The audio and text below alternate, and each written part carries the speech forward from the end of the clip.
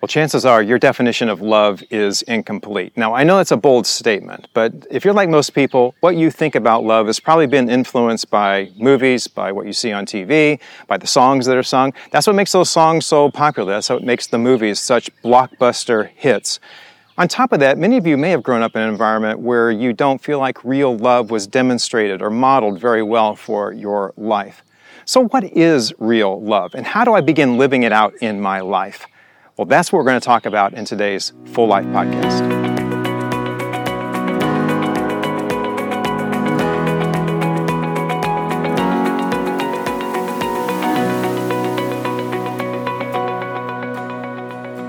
Welcome, everyone, to the Full Life Podcast by Grace Church, where we hope to inspire, challenge, and clarify your next steps in faith. I'm David Lawson, and today we're kicking off a new summer series of conversations about how to exchange the life you have for the life you want. You know, chances are you want to live a happy and productive life just like everybody else, but if you're like most people, you might be your own worst enemy. How do you make the changes that you want? How, in fact, do you exchange the life you have for the life that you want? Well, that's what this series is all about, and over the next 9 episodes, we're going to be looking at 9 character qualities that will transform your life and your relationships. And today, we're going to talk about the power of love. And joining with me today is Pastor Randy Mumma, worship pastor here at Grace Church. Welcome, Randy. Good to have you with us. Thank you, David. Good to be here. You know, Randy, I think part of the problem when we're talking about this subject of love is how we use the word love. Like, we use it all the time for just about everything. Everything. I love pizza. I love hamburgers. I love my wife. I love my dog, you know. Yeah, and on top of that, if you, in our culture, there are all kinds of references to love in our TV shows, in the movies, in the songs that we sing or that we listen to. There's just these, love is just used for just about everything. And when we use it that way, it kind of loses its potency, you know, after a while. And the message that we consistently get, I think, maybe you agree with this, the message that we get with this is that love is a feeling. And when love is a feeling, then it's dictated by my circumstances. And when it's dictated by my circumstances, if I'm having a bad day or somebody says something bad about me or something I don't like that they say, then I kind of fall out of love. I don't like it anymore. If somebody puts anchovies on my pizza, I don't like pizza anymore, you know, that kind of thing. And so if it doesn't feel right, then I'm not going to love. And I think the bottom line that we're going to be drilling in on today with this particular character quality is that love is more than what I feel. It's more about what I do. And so the question is, how do I experience a love that doesn't fade? I think that's what we really want to drive after today. How can you have a love that has a firm foundation rather than one that kind of falls to our feelings? And so let's start with a little bit of a word picture maybe that the Apostle Paul gives to us about love. He talks about dressing up in love. He talks about love like it's a piece of clothing or something. I love those words in Colossians 3. He says that we should bear with each other and forgive one another. And if anyone has a grievance against one another, forgive just as Christ forgave you.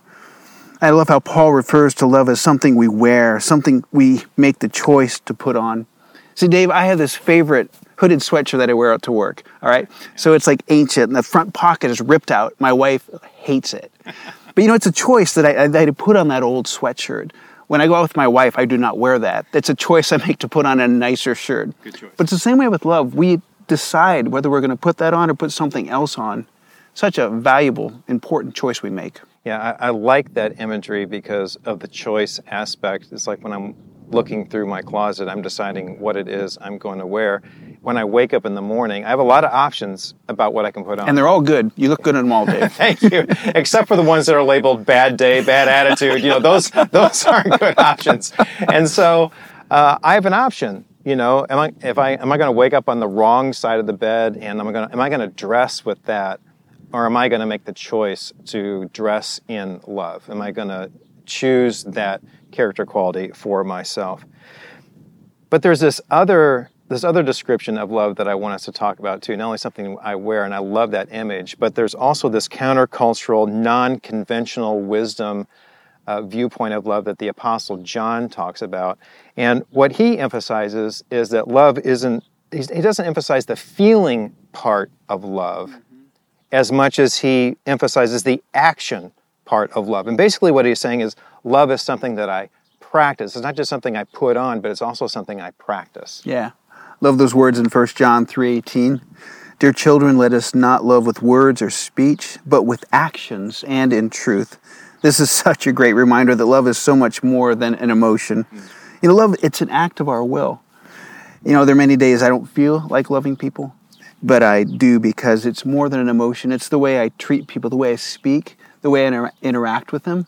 It's so key. Yeah, and love is really something we're commanded to do as followers of Jesus Christ. And I remember a story when this actually happened to me. There was a man who came up to me and he said, it wasn't out of context. We had a relationship. But he said, Dave, I don't like you, but I am commanded to love you.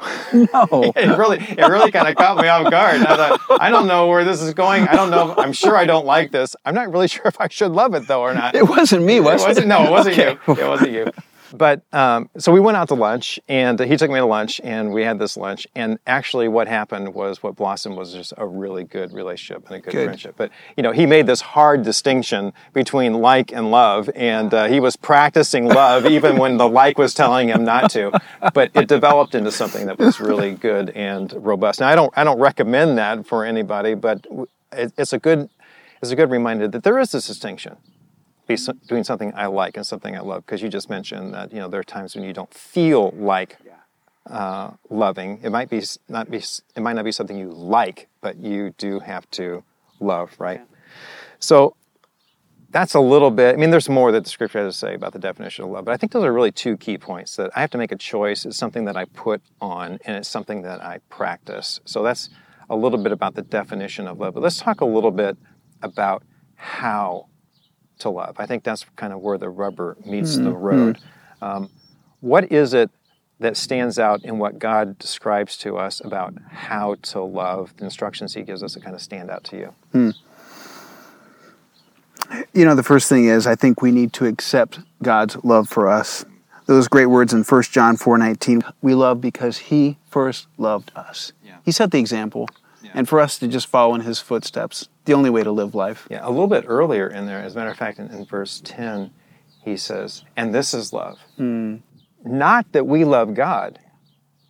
Yes. But, and if I can insert this, but the remarkable thing is that God loved us, and he sent his son as an atoning sacrifice for our sins. Yeah. And so the love, and really the passage that we're talking about here, where these character qualities are mentioned, they're described as the fruit of the Spirit. There's something that's born out in our lives as a result of having this relationship with God in our lives. And so the presence of the Holy Spirit who lives within us is the one who's producing these qualities. And so we do have to accept God's love for us first. If we have any hope at all of genuinely loving in the way that is going to transform our life, the exchange that we're looking for in our life, then we're going to have to accept God's love for us. Yeah. Wow.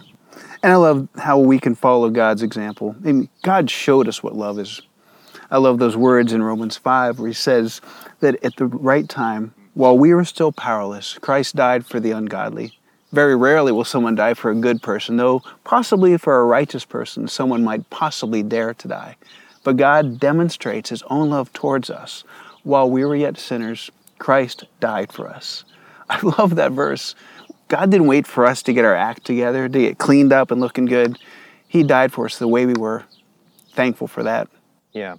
And when we talk about this demonstration side of things, giving us an example to follow. So like if we ever want to know, I wonder what love looks like in this situation, if we would be willing to, maybe even just read the Gospels, the story of the life and the times of Jesus, Matthew, Mark, Luke, and John, and see how he responded in those situations. He's demonstrating what that love looks like for us, and we can follow after that. It's just a good example. Can you imagine following him around and just watching that? I mean, the lady caught in adultery, everybody there, they're getting ready to pick up stones and kill her. And Jesus like, not so fast. Yeah, yeah. Neither do I condemn you. Go, don't sin anymore. Yeah. And when the scripture describes God as love, Jesus is love. He was full of grace and truth. He was full of love. Those give us confidence that when we accept God's love for us, God is indwelling in us, that character quality of who God is going to be expressed in our lives, is going to be demonstrated in our lives. Well, there's this huge passage that almost probably, if you've been to a wedding, if you've been to a Christian wedding anyway, you've heard this passage. It's 1 Corinthians 13. It even has the label, the love chapter. Yeah. And so, but it's really a very profound chapter. There are, just in a very few verses, there's this really strong and powerful how-to about love. Not just a description of love, but a how-to about love. So why don't you walk us through that passage a little bit, and we can describe a little bit what we're learning about how to go about loving someone else, a love that really lasts and has a strong foundation. Well, the first one is love is patient.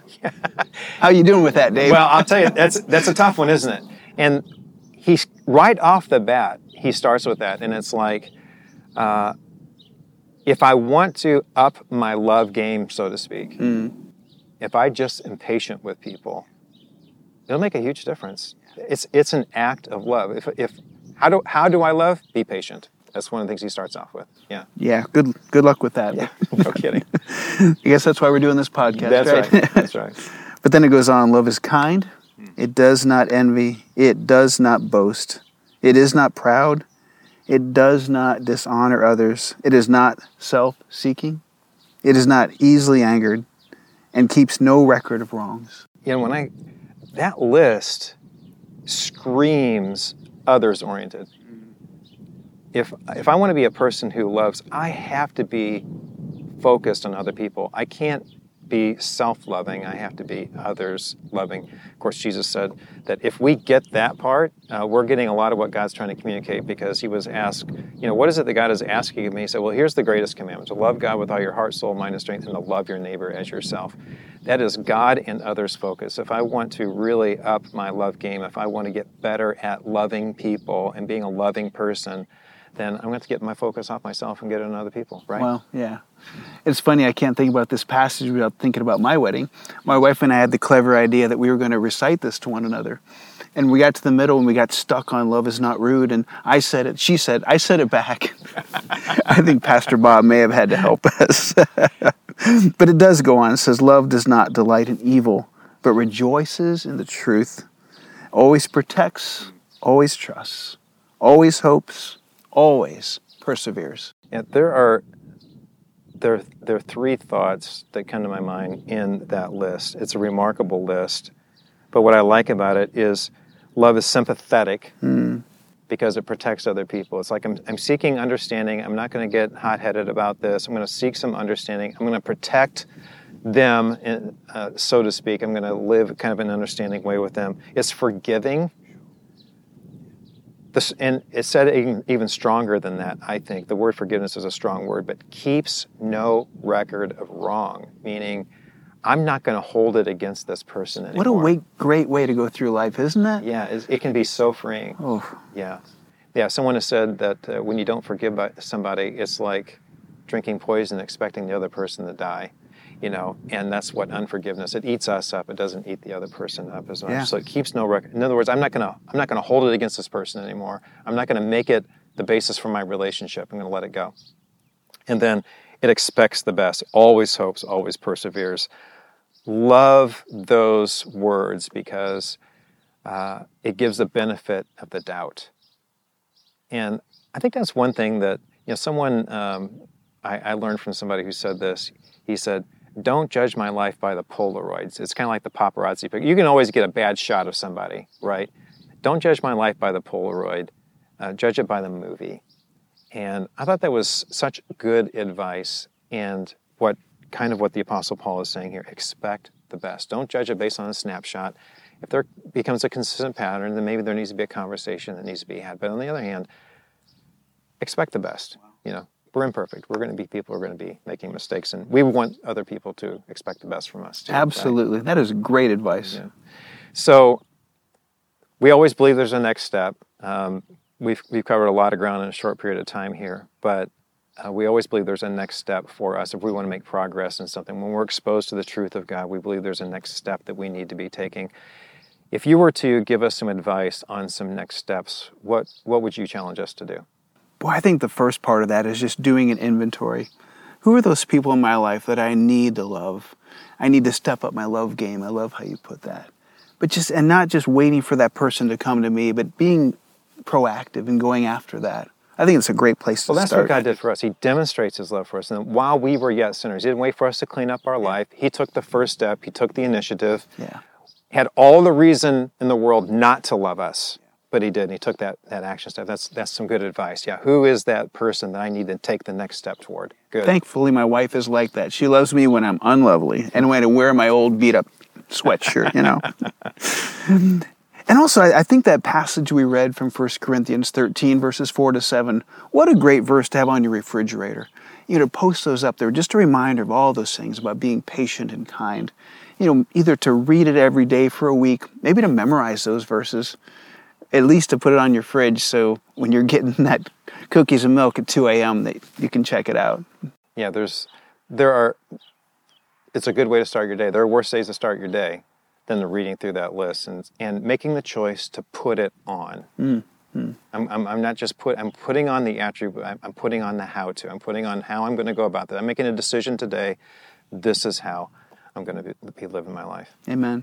Anything else you want to pass on? I'm super happy, Dave. Super happy. Okay, good.